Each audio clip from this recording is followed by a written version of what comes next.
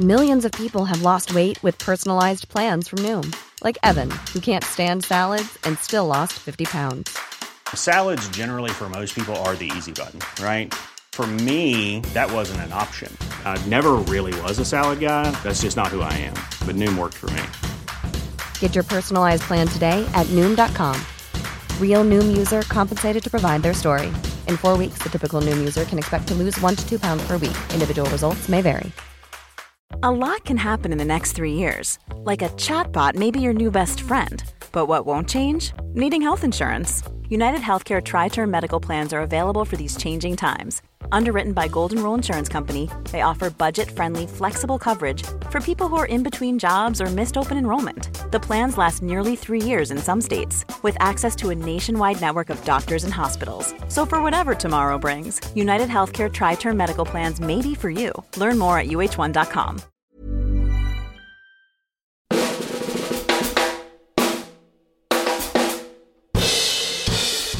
This week on Truth and Movies, Bruce Willis, James McAvoy and Samuel L. Jackson form a supernatural supergroup in M. Night Shyamalan's Glass. Everything extraordinary can be explained away. It's Till Meth They Do Part for Steve Carell and Timothée Chalamet in father-son drug abuse drama Beautiful Boy. I was worried that you were smoking too much pot. Meanwhile, you're out doing every drug on the planet? And in Film Club, Come On, Let's Twist Again, Haley Joel Osment sees dead people in the 90s mega hit The Sixth Sense. How often do you see them? All the time. All coming up in Truth and Movies, a Little White Lies podcast.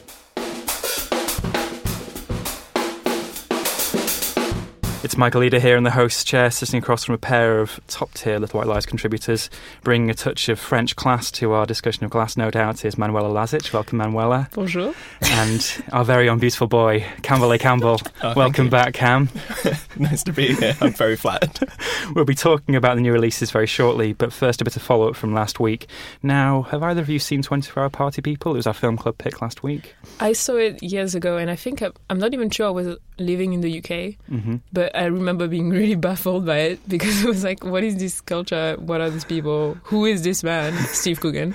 But I quite liked it at the time. I found it pretty energetic. I really need a rewatch. Well, for me on rewatch it was amazing, but on first watch for both Simran and David last week, it was quite positively received. But we have an email from Stuart Jones here. Dear T and Emmas, your discussion of 24-Hour Party People in the last pod reminded me of the time I saw it and the unusual thing that occurred. It was a preview screening in Manchester, and Peter Hook himself was in attendance and sat a few rows behind me. During the scene early on in the film when producer Martin Hannett is shown swearily berating Joy Division for their early ramshackle performance of She's Lost Control, Hook shouted out, "That didn't happen!" In the subsequent scene where the band is shown playing the song properly, he said more cheerfully, "Ah, that's more like it." As this is the only time something like this has ever happened to me in my years of cinema going, I thought I'd ask the pod, have you ever attended a screening of a biographical film in the presence of one of its subjects? And did they heckle it? This sounds like quite a question. I don't think I ever have. Me neither. I have, but it was for another Michael Winterbottom film, the one he did about Wolf Alice.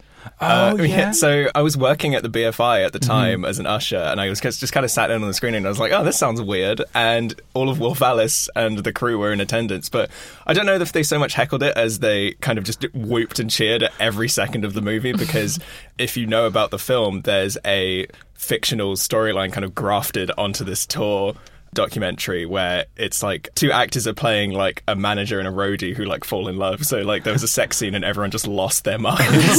So that was about it. I don't think there was any real heckling, or maybe apart from like members of the band yelling about it, dissing each other, but it was friendly, not like accusations about so Michael Winterbottom has form with this then. That sounds stressful. Like, if I can avoid seeing the film with the real people, I think I would, because, oh God, like, biopics in general are such an interesting, complicated affair. But, I mean, it must be interesting. I've heard stories, like, of, screenings of some films, or, like, documentaries especially, where the real people turn out to be there, like, they were not expected, and it turns really bizarre because they don't like the film, things like that, so that sounds special. But yeah, that sounds like a good one, 24-Hour Party People. Yeah, I don't think I have any examples of that, but if listeners, if you do, let us know via the usual channels, at Truth and Movies on Twitter, truthandmovies at tcolondon.com via email, or on the comments section at lwlies.com/podcast. Anyway, that's last week's films, let's crack on with this week's films. First up, we have Glass.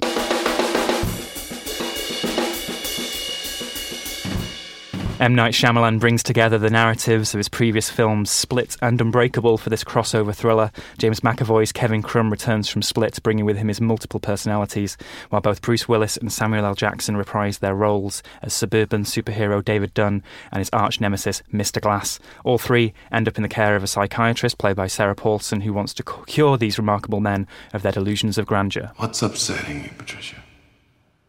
What if he can't do these extraordinary things? What if he is just unwell? Like you? Everything extraordinary can be explained away, and yet it is true. I think deep down you know this. Everything we will see and do will have a basis in science, but it will have limits. This is the real world, not a cartoon. And yet some of us don't die from bullets. Some of us can still bend steel. That is not a fantasy. Samuel L. Jackson giving a pep talk to James McAvoy there. So this is a complicated pseudo-sequel to two films, one of which came out almost 2 decades ago now. Cam, bring us up to speed. What's going on here with M. Night Shyamalan? Okay.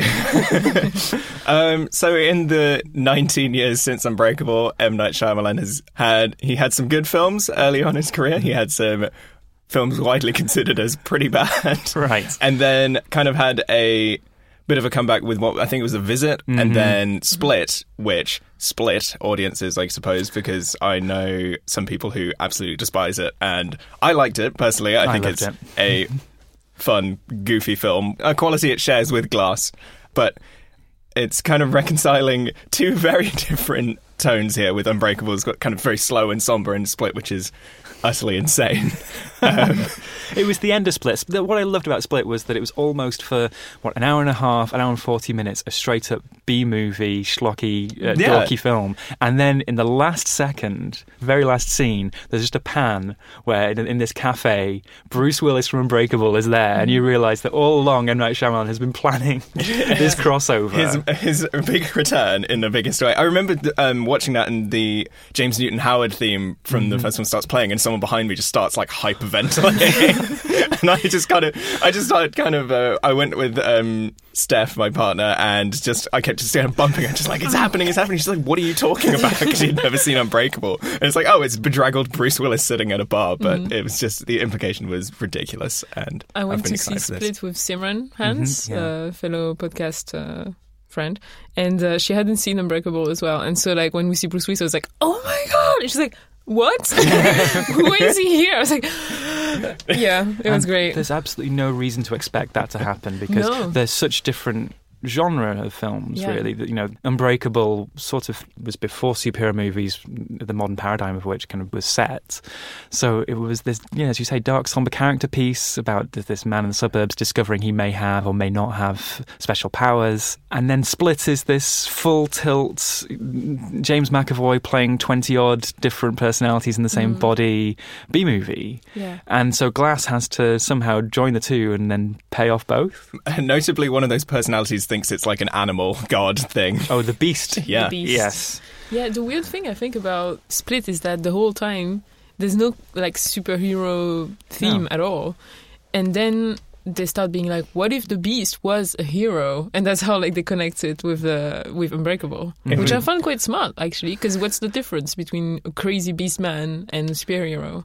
And that's what the whole film is about, really. And it's pretty well done. Is it pretty well done for you, Karen? Yeah.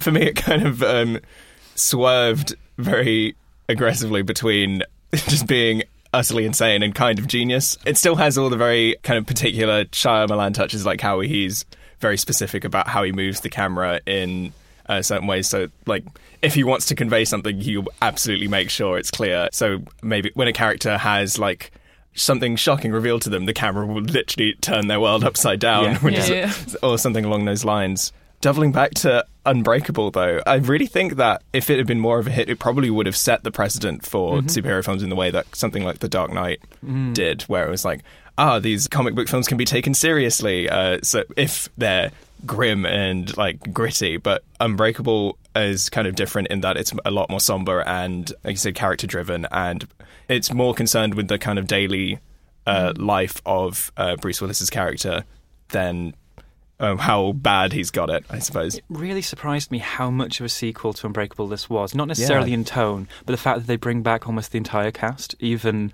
the former child actor that played the son in Unbreakable. Yeah. And I thought it was Haley Joel Osment.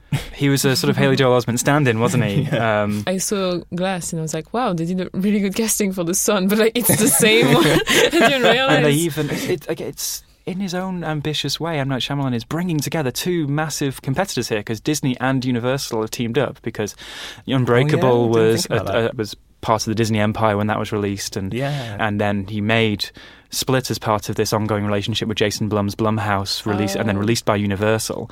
And it's amazing reading there was a gentleman's agreement when Split was released that he would be allowed to use James Newton Howard's score and the character of David Dunn as long as Disney could be involved in the release of this movie.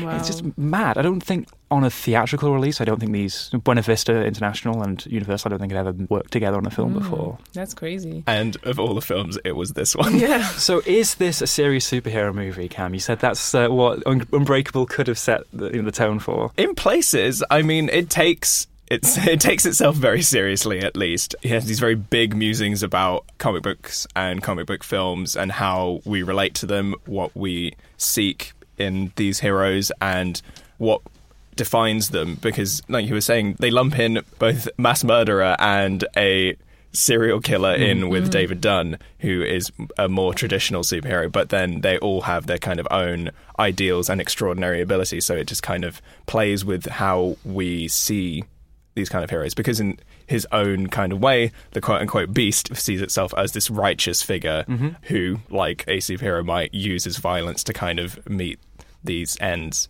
Shyamalan is very big on superheroes are damaged personalities. They have trauma in their past that is key to their powers and key to their superhero persona. Yeah, it's kind of they're filtering their trauma through these things. So David Dunn kind of suffering a kind of childhood trauma is naturally invincible, so it's kind of like he's got this shell around him. Mr. Glass does what he does because otherwise he feels like he has no meaning. It's a lot of these people like processing their trauma into a kind of strength in a different way.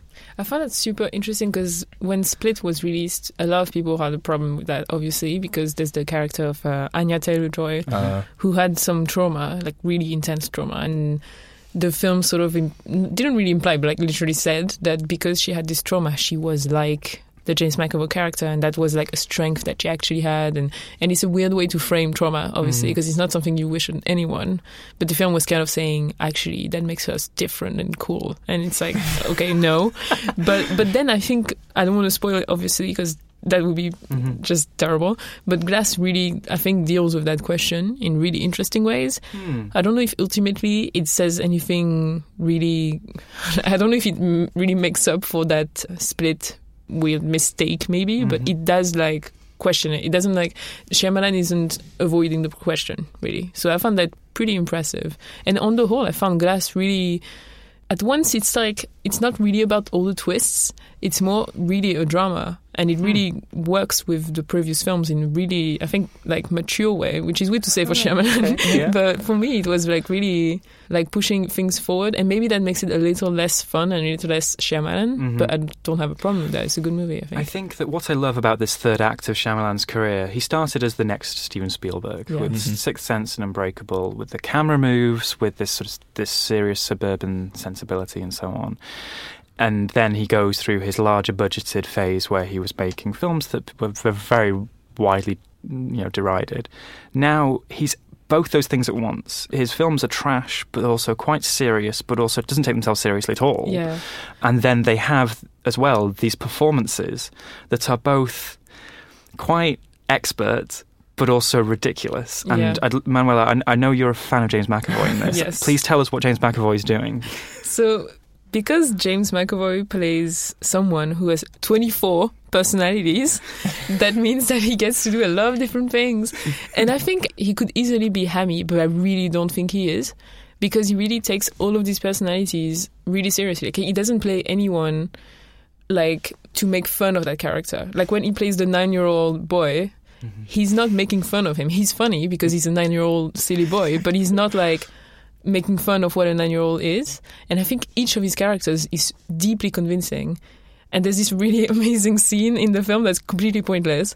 Like, nothing happens dramatically, but it's just to show off all his personalities. I don't want to spoil it, but like, it's really long and like, it makes no sense, but it's just to show off how he can switch in one single take or like 1 second to the next. And it's incredible. Like, I think it's an actor's wet dream, this part, because you get to do all of these impressions. They're kind of like impersonations, but you really get to like stay the same. Like, he doesn't have, I'm sure there's like a bit of CGI when he's the Beast, but like, otherwise he's very like veins and stuff, but otherwise it's just him. And it's like, that's what actors are supposed to do, and it's beautiful. I think just for that, I think this movie is really worth watching. Just the way he contorts his body and his face. That scene's so incredible because you just see him just kind of, one minute he'll just be this huge dude and then he'll kind of like drop down to this more diminutive thing. He like changes his like expression just like seamlessly, and it's just really weirdly convincing. And like you said, he takes it so seriously, which is great because like the kind of center personality, like his original self, Kevin, is a really tragic character that he plays really well. Regular like, guy as well. Just like a broken regular guy, but all the others are like weirdly intense, but still believable. Like, what I don't understand is how he always has the same muscle amount, but like he looks so different. Like when he plays the woman Patricia, he's so like distinguished and he likes to sort of clasp his neck. Yeah, he's always like covered up, or like his up to his neck, and his lips are like this. I don't know how to say that, but and then it's crazy. Like, it's such a delight. I'd love to know how much the Beast persona is based on Hugh Jackman as Logan. Must be a lot. Like he's extending his neck, and it's great. And he's stacked. Somewhere between Logan and like a weird country preacher. It was that line where he's just like, they no longer believe. It's great. So this film has really divided people so far. The American critics who saw it last week, and now the British critics who are seeing it this week. And the French love it. And the French love it. Yeah, well, I mean, French delegation. Yeah, exactly. Yeah, they don't like, the French are really weird with like problematic stuff. They don't care. They don't. So they're like, oh yeah, it's brilliant. Like, is it? Anyway. But let's see what we think. Let's put some scores on this. So, in anticipation, enjoyment, in retrospect, Campbell Hale, comes to you first. I think I'm going to go with a 3, then a 4, and maybe I think I'm landing on a 3 because I could have gone either way. I really enjoyed its kind of deconstruction of comic book stuff, but then also, even though Shyamalan does like keep it very specific with his camera movements and everything, and he has a very like kind of developed visual language, when he starts talking about the themes, it gets incredibly obnoxious, and there's a lot of moments in the film that start to pile up where it's like, just like in comic books. And it becomes a bit much when there's maybe like 3 or 4 characters all telling you, having this kind of meta-analysis of what's going on, and it becomes kind of patronizing. So for that, I think it lost me a bit towards the end. And then it won me right back with some moments. But yeah, it's a really enjoyable thing, but also an utter mess and completely bonkers, and I'm so happy it exists. Manuela. I mean, yeah, I had heard such different things about it, so I would say 3 in anticipation. Enjoyment, definitely like a good 4. And retrospect 4, I think, because I don't think it's messy. I think it's smart. I think it's like I love that Shyamalan has Twitter, and like when he was writing, he's like, how many drafts he was tweeting about it. He was like, I wrote my last draft. I love creating, whatever. Like, it's so good, and you can tell that he worked on it. I don't know. Like, I feel like he really ties everything together, and it is like really about, like, the central story is about, are they really superheroes? Like, it's really about debunking those things and about why do we really want superheroes to exist and all that. And I find that, maybe a little simple, a little patronizing, but it really works in the film. And also James McAvoy. James McAvoy is so good. Yeah. I think Samuel L. Jackson was really great in it as well. He was as well. Like, even though he's the title character, he doesn't really come into his own until maybe the second act of the movie, and then he's fantastic. And he sells the hell out of it. A great sort of initial tie clip where it's MG, because his first name is Mr. and his second name is Glass. As the film tells us many times. So beautiful. I was in the pocket for M. Night Shyamalan. I loved this phase of his career, so 4 in anticipation. I really did enjoy this, and so I think I'm a 4-4-3. I think M. Night Shyamalan is a maniac of a director. He really does not care anymore. He's come out the other side. He's made great movies, Best Picture nominated movies. He's made widely derided box office flops, and now he's just making movies for himself. I don't think you'll see a film that is equally as dumb and profound at the same moment. Something where you really don't know what's coming, where the filmmaker is really relishing what they're doing, with the twists and turns, character moments, his own cameo that happens very early in the film, of course. The way that works, that was for a fan of his movies, of course, M. Night Shyamalan's had a cameo in half his movies, nearly, maybe more than half. This one is a weird crossover cameo. I'm not going to say any more than that. It's delightful. One thing I will say, I don't think he's read a comic book in his life. I think that whenever it tries to make a comment on superhero movies, superhero comics, stories, I think it falls down. And anyone who's hoping that in the 20 years between Unbreakable, where superhero myths and stories have become the major pop cultural storytelling format of our time, if you're expecting this to make comments on that, I don't think you're going to get much from it. I love that. That's a good point. I mean, I love that like comic books are generally in the zeitgeist now, and he has the nerve to have a scene where it's just like, so tell me about the first comic book. Exactly. But it's so him through and through. I love that. Undeniably, M. Night Shyamalan, I'm glad we have him. Anyway, that was Glass. I think that's quite a baffled and excited recommendation from all around the table. Yeah. But up next, we have Beautiful Boy.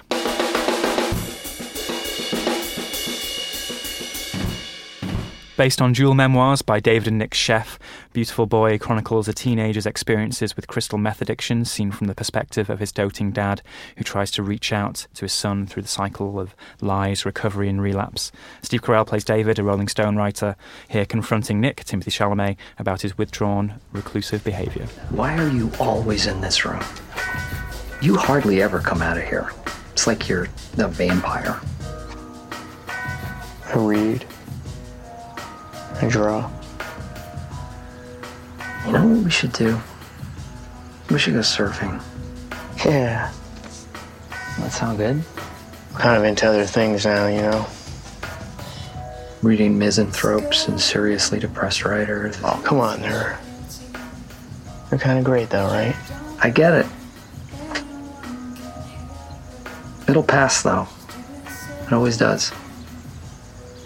What does? The feeling of being alienated and isolated. Huh, that really helps. Thanks for the advice, Dad. Okay. All right, I came out wrong. I'm sorry. Steve Carell, Timothy Chalamet, and Massive Attack there in that clip. We'll get to the soundtrack eventually, I think. But Manuela, Beautiful Boy, it's one of those biopic, maybe awards baiting dramas, would you say? Yeah, I mean, it is a biopic, but it's interesting to see a biopic that is based on two people's perspectives on the same event. But ultimately, I think that's the problem with the film, because it loses the experiences of both. And the thing is that the film is called Beautiful Boy. Which is the name of David Sheff's book, memoir, right, as opposed to Nick's, Yeah, which is interesting because I think that shows how the film is really more about the dad, which is fine because it's his perspective on his son, who he realizes that he struggles to help through drug addiction. That also means that we never get to understand this boy. Like, we never get to see anything really that makes you care really about him. Like, I mean, it's horrible to see him go through this, but you don't really care. You just worried a bit, and like, that's sad. But you're not like, you don't get to share Steve Carell's character, David Sheff's worry as much, which I think is such a shame. Because of that, the film often becomes like a prevention video, where it's like, oh, drugs are bad. And like, yeah, it's very hard. I'm like, yeah, I know that, but you're not really selling me on anything else. And I just think that's it's a trend in cinema these days to have like virtue signaling movies that are like about extreme cases, because we don't want to confront the real problems. Like, drug addiction, that's like a really extreme case, but there are many people who suffer and who really try and help, and like it's a story that's more simple but also more like graspable for people who don't understand it. And I think there are so many of these films with Chalamet and also with his fellow young actor Lucas Hedges, where it's like, oh, we want to make a movie about homophobia, let's make a movie about conversion therapy. Like, that happens, but that doesn't happen that much these days. And also there are many people who suffer from casual homophobia, which is like a real thing we need to educate people more about. Like, everyone will agree that sending people to conversion therapy is bad. Like, so I just think like that movie, Beautiful Boy, to me was a lot of like virtue signaling and being like, "Whew, aren't drugs terrible?" And I didn't really connect with it. Did you connect with it, Cam? No, not really. Yeah, I agree with what Manny was saying about how it never really lets you truly get inside the characters' heads. It's mostly from the dad's perspective, but because we don't understand his son, we don't really understand how he feels about him. It leaves a lot of the more intimate parts of their relationship until a lot later in the film, and by that point I was kind of past caring. And without that kind of affection for the characters or understanding of them, a lot of the... This is the thing I felt bad about, even though they're real events based on two people's memoirs. Exactly. Some of it felt phony, like it couldn't sell things that actually happened.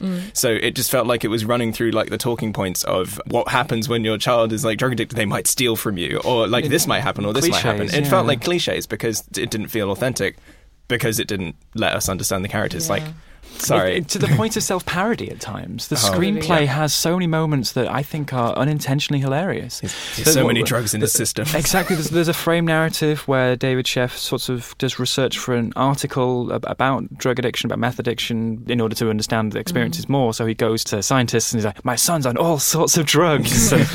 During an argument, the point where his top is blowing off, Steve Carell is using his high-pitched shouting voice. He shouts at Timothy Chalamet, "You were on the polo team, the water polo team, and you're doing this now." There are so many points which it's coming from a very privileged position. They live in this upstate palatial country house. It's a bizarre movie. It feels like a sketch from a sketch show, isn't it? Or a fake movie from a rom-com or something. Something like that. And like David Sheff is like a freelance writer, and they live in this massive house. I mean, I know he wrote for the Rolling Stone. That's cool because he has a framed article on his but also his wife is like a painter, and they live in this huge house. And also like they keep spending money to try and help their son with like really high class treatments. And it's just like feels like the elephant in the room that they never talk about, the privilege and all that.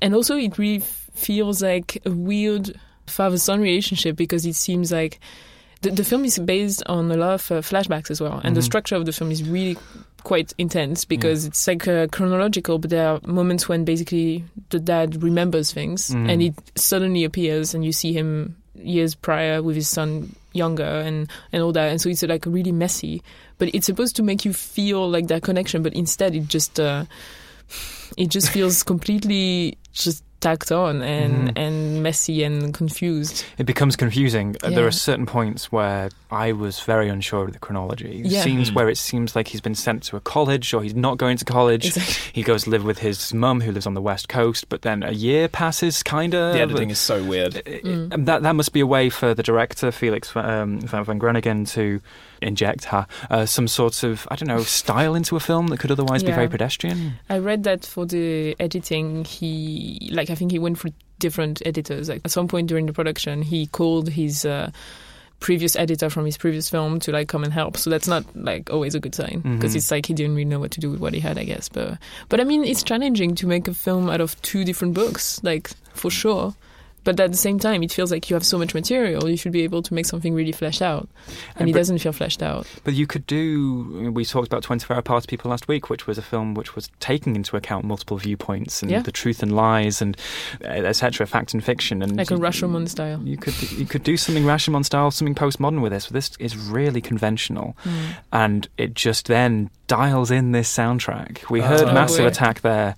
There's a sequence where it's set to a song that I think we should ban from being in anything from now on, because there's been so many films and TV shows and adverts. It's Sven Gienglar, the Sigur Rós song, which is, as you know, I've never seen before. The drop, because it's a post-rock song that's very quiet and melodic, and then suddenly it kicks in. It kicks in at the moment where he injects heroin, It's bizarre. And there's another sequence, as you say, Manuela, where it cuts back and forward between past and present, memory and present, where David is out looking for Nick, who's gone missing, and it's Territorial Pissings by Nirvana. Amazing. A very intense hard rock song. It's bewildering. They feel like they're from different moments, or they should be at different moments in the film, or they're just from different things entirely. I was speaking to someone about it, and they said that they thought that they had accidentally left the tab open or something. It's so strange. It's incapable of just sitting at a lower register for anything, because they'll be like, he would be driving to college and this huge, like, kind of end of the movie song is playing or something, and then and then it'll cut and he's leaving college because he dropped out. It's so strange. It feels like, I mean, the soundtrack, and maybe it's because David Sheff is a Rolling Stone writer, I wonder what 90s, early 2000s period Cameron Crowe would have done with this film. Something that's missing here is an actual humanity and compassion for the characters and getting inside the characters' heads and their emotions. That's missing here. And also like more like weirdness, I think, like more like, because like it's like a really different, unusual experience, so you want it to be not conventional. You want it to be like, it felt sanitized. It felt super like, oh, these are just regular people, there's absolutely nothing different about them. And I'm like, that's boring. Like, maybe it's true, but like there's a way to show that they have personalities, they are different, and it just feels super like this could happen to you. Like that's why it feels really prevention to me. It could have gone a lot more into Nick's viewpoint of things, so we know more about like the real experience of what he went through, and not just like the kind of common talking points that people will like know about already, like the things that people would think about when they think drug addict drama. I was thinking a lot about the Safdie brothers' Heaven Knows What throughout, because based on a real story, it takes place entirely from the actress. It's based on her own experiences living homeless as a drug addict, and I mean it's all shot in these very like tight close-ups by Sean Price Williams, and it's very much from her perspective, and it's harrowing, and again it's a very kind of specific thing that you don't get in Beautiful Boy, and I was kind of felt missing kind of throughout the whole thing. At this point I can't really recount any of the sequences where it felt genuine, maybe apart from like with them saying goodbye at the airport, but just because it just felt a lot smaller than everything else, which was nice. But it's also a shame, because like ultimately the film is about how sometimes like you have to let the people help themselves, and that's like a really tough message about fatherhood and parenthood, and it's like a quite sad story in the end. But like it's a shame to frame it in this really sanitized and like beautiful way when it's like actually really hardcore. I can imagine that's what brought all these people to this project, this idea that it would be like a brutal drama, or that it's about how the care, the natural love that you have for your child or your family members, even when you want to help them through these issues, these problems they're having, it will always be enabling in some way. Yeah, or it's not enough, or it's not right now. You can't help a person who doesn't want to help themselves. That is a kernel of something here in this film that I don't think is covered very often, but it's just isn't really exploited here. And you talk about how Nick is very inaccessible in this movie. You know, nearly all of the interiority we get for Nick is usually through some very contrived sequences. There's one which where David Sheff finds Nick's notebook and is just flicking through all these sketches where he's like, I love drugs. it's like drugs are amazing in his sketchbook. But part of what is making this film quite notable for many people is that it's the first major performance by Timothée Chalamet after Call Me By Your Name. And is that going to satisfy the Timothy stands? Well, I'm sure he's going to satisfy the stands, but I don't think he's that great in it. Like, I'm just sorry. And it's partly not his fault, because I think the character, as we said, like, he's really not quite anything. Like, he's just a guy who takes drugs. He doesn't have personality or anything. So it's really hard to play that. I can't help but compare him again to Lucas Hedges, who has his own like druggy movie. Then because Lucas Hedges was incredible in Manchester by the Sea. Exactly, and they were both in Lady Bird as well, which is interesting. But in that movie, Ben is Back, I think Lucas Hedges has more like there's something more convincing about him, and it's a different film, obviously. But I'm more Team Hedges. I don't want to choose, but I guess if I had to choose. I think it's like a difficult role, though, because the character just feels like it's his character from his father's perspective, just like kind of seemingly unknowable, and that doesn't really translate well for us. It's really a shame, because that's a weird way to perceive someone who's suffering so much. As like just like you're supposed to be just a regular guy. And it's like, no, like, he has a life. And, you know, maybe he's privileged or whatever. Maybe he's been fine all this time, but that doesn't mean... Like, he's growing up as well. He's, like, in puberty and things. So it feels really like a dad who really doesn't want to understand his son in a way. Like, he wants to understand the science of drugs, but he doesn't want to understand the, you know, the psychology or, like, the personality. And it's such a shame. And also, just one more thing to talk about performance. I think Steve Carell is really good in this, okay? Like, everybody's like, he's ridiculous. I think he's great, except when he screams. When he screams, so funny. It's not like... I want someone to make a video on YouTube of just every time Steve Carell screams in a drama, because it's really funny. It sounds like a funny voice, doesn't it? Oh, it's so funny. Like he's putting on a funny voice. Yeah. Let's put some scores on this so we can get to The Sixth Sense. So I'm going to come to you first, Manuela. Anticipation, 2. Yeah, 2-3, because I like Steve Carell. Enjoyment, I would say 2. And retrospect, 2. Yeah, for all the reasons I've said before. I'm straight 2s. I wasn't looking forward to it because it never really looked like my kind of drama, and I was right. I started tuning out for the reasons I've mentioned. I just thought it was kind of, for a true story, it felt extremely fake, which is kind of upsetting to say. I don't want to discredit anyone's like real experiences, but it's just upsetting that the film wasn't able to convey them. So yeah, in retrospect, 2. Straight 2s for me, I'm afraid. I should say that. Ready to pop the question? The jewelers at BlueNile.com have got sparkle down to a science with beautiful lab-grown diamonds worthy of your most brilliant moments. Their lab-grown diamonds are independently graded and guaranteed identical to natural diamonds, and they're ready to ship to your door. Go to BlueNile.com and use promo code LISTEN to get $50 off your purchase of $500 or more. That's code LISTEN at BlueNile.com for $50 off. BlueNile.com, code LISTEN. Life is full of awesome what-ifs, and some not so much, like unexpected medical costs. That's why United Healthcare provides Health Protector Guard fixed indemnity insurance plans to supplement your primary plan and help manage out-of-pocket costs. Learn more at UH1.com. There's never been a faster or easier way to start your weight loss journey than with PlushCare. PlushCare accepts most insurance plans and gives you online access to board-certified physicians who can prescribe FDA-approved weight loss medications like Wegovy and Zepbound for those who qualify. Take charge of your health and speak with a board-certified physician about a weight loss plan that's right for you. Get started today at plushcare.com/weightloss. That's plushcare.com/weightloss. plushcare.com/weightloss. Hannah Woodhead reviewed this for Little White Lies much more positively. I think all three of us did there, so you can check out her review at lwlies.com. And Steve Carell will be back in Vice. He's had a busy old January between this Vice and Welcome to Marwen. We'll talk about that when it comes up.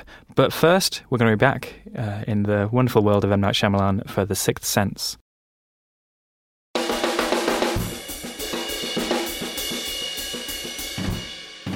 want to tell you my secret now.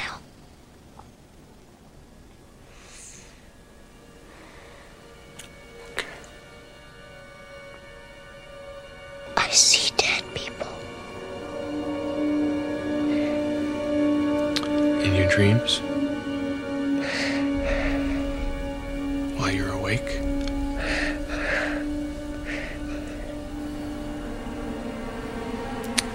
Dead people like in graves and coffins? Walking around like regular people. They don't see each other. They only see what they want to see. They don't know they're dead. How often do you see them? All the time. They're everywhere. A zeitgeist-grabbing sensation back in 1999, The Sixth Sense was a breakout hit for M. Night Shyamalan. It grossed over $600 million worldwide, coming second only to The Phantom Menace in the end-of-year tallies, and it was nominated for 6 Academy Awards. But how does it stand up?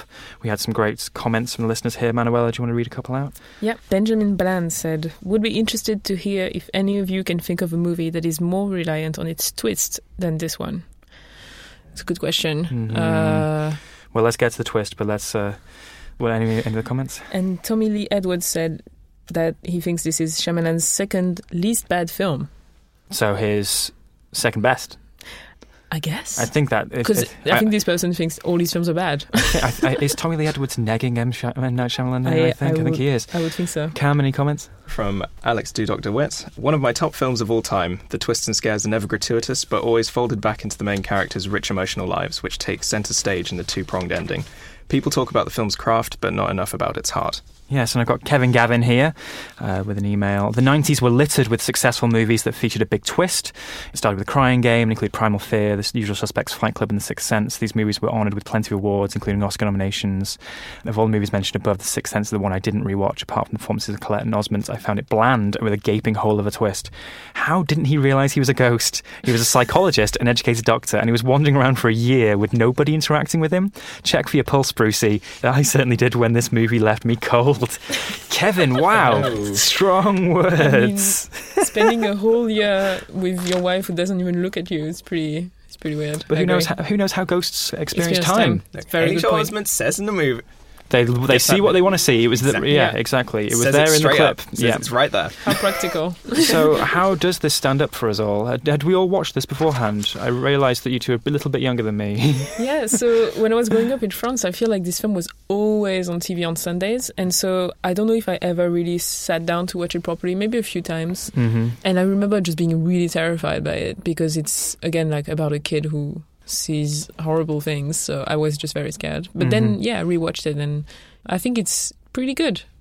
I think it's not my favorite, but it's like, hey, it's I think good. Unbreakable has aged better than this film. Yeah, I think so. Both films just form this great double bill of serious, understated dramas that use genre elements. I wonder, is this almost elevated horror before the term was even coined? What would A24 do with a film like this today? Is what I want to ask. Cam, did you like this film? I loved this film. Somehow I've gotten this far without never having seen it, but I went in knowing, of course, what the twist, I guess, would it be is that two twists, I suppose? Just there's a reveal and a twist, I don't know. I went in knowing the reveal and the twist, just, generally through cultural osmosis, and also because there's a Lonely Island song called Shits in My Pants, and there's a line where they basically say the twist.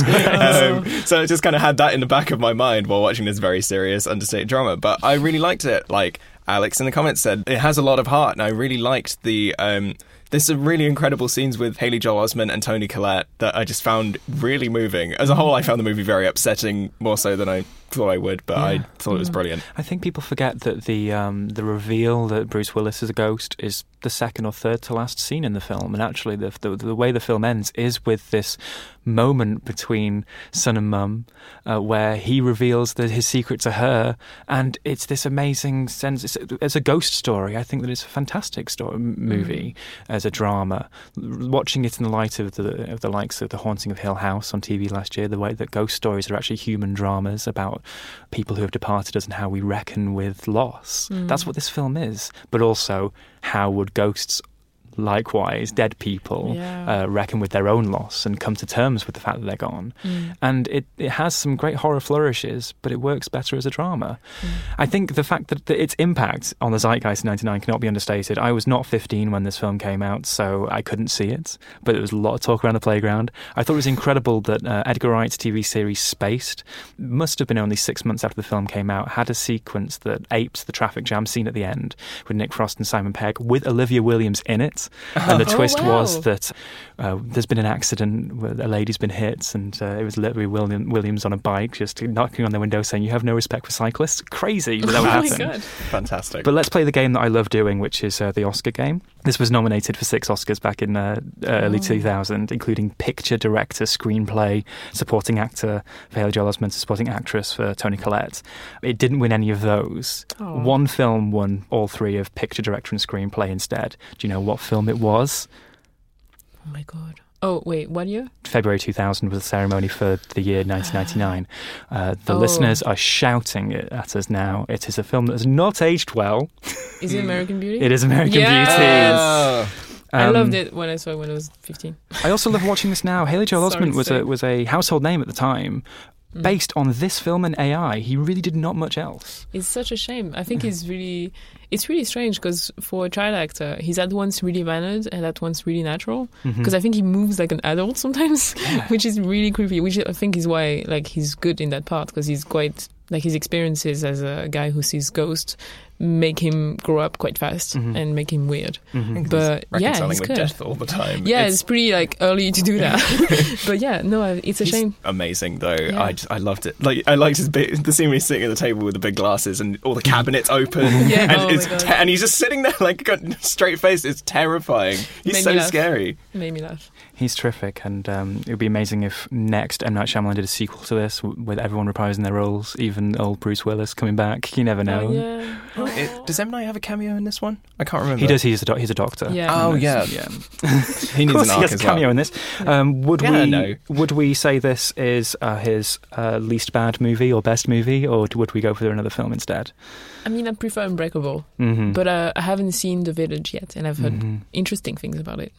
I prefer Unbreakable, but marginally. I really, really like The Sixth Sense. I love these two movies, and even more, I love the fact that this made $600 million. The second highest grossing film of the year. Hell yeah. You know, in a year where Star Wars came out, and there's also, I mean, a different industry back then. It feels so much like a Hollywood movie, because it's weird. It's made by a guy who's weird. It has big actors. It's real drama, and it has crazy ideas. It feels so 90s to me, late 90s. It's really special, different time. A very different time.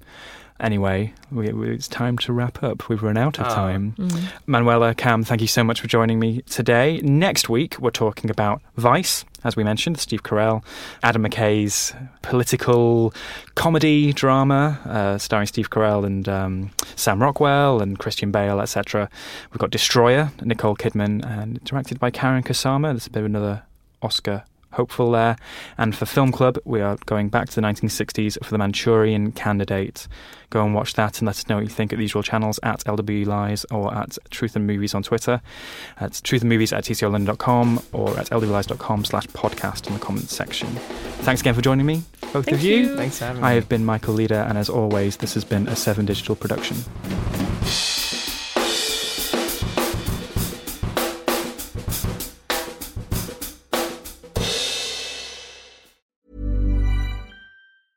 Even when we're on a budget, we still deserve nice things.